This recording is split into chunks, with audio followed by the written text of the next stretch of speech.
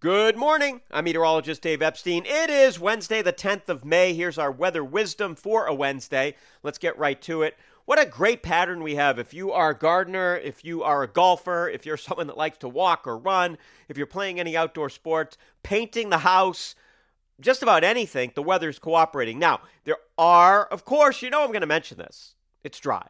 I'd love to see some rain, but we're not going to see it. So the problem, other than the fact that you got to water stuff, like I was outside watering all the containers yesterday, and anything you plant in, you've got to water. Also, the pollen count is really high. So that I would say are the big issues because of the lack of rain. It's also going to be a little bit warm here for some of us Thursday and Friday if you don't like, and even Saturday, if you don't like temperatures near 80 this time of year, that's where we're going to be for 3 days in a row. So it is going to be fairly warm. But today, I got to say, it's really a top 10 kind of day. 70 to 75, mostly sunny skies, low humidity, light winds. It's stunning. Doesn't get much nicer than this. Mostly clear tonight. Not as chilly as this morning when many spots are in the 30s.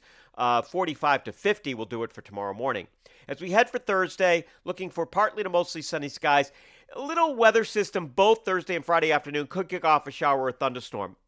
90% of us will not see them, but you could, so I'm just going to mention it. Temperatures both days near 80. I think actually Friday may be a little bit warmer, getting to like 81 or 82 in Boston. And then Saturday, mostly sunny, approaching 80, a little breezy, still dry. Sunday, Mother's Day, up near 70. We'll start in the low 50s. Great morning. Maybe you want to take mom for a walk, play a little round of golf, let her play a round of golf.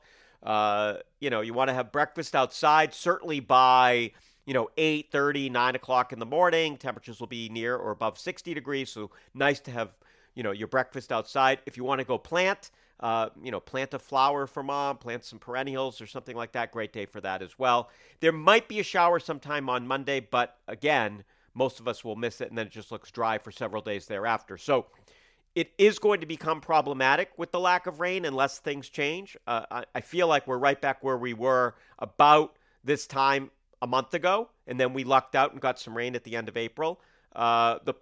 The harder part this time of year is that the sun is stronger. So in early April, we're certainly evaporating, but you can do more with less in early April. Now we're into early May. Sun's that much stronger.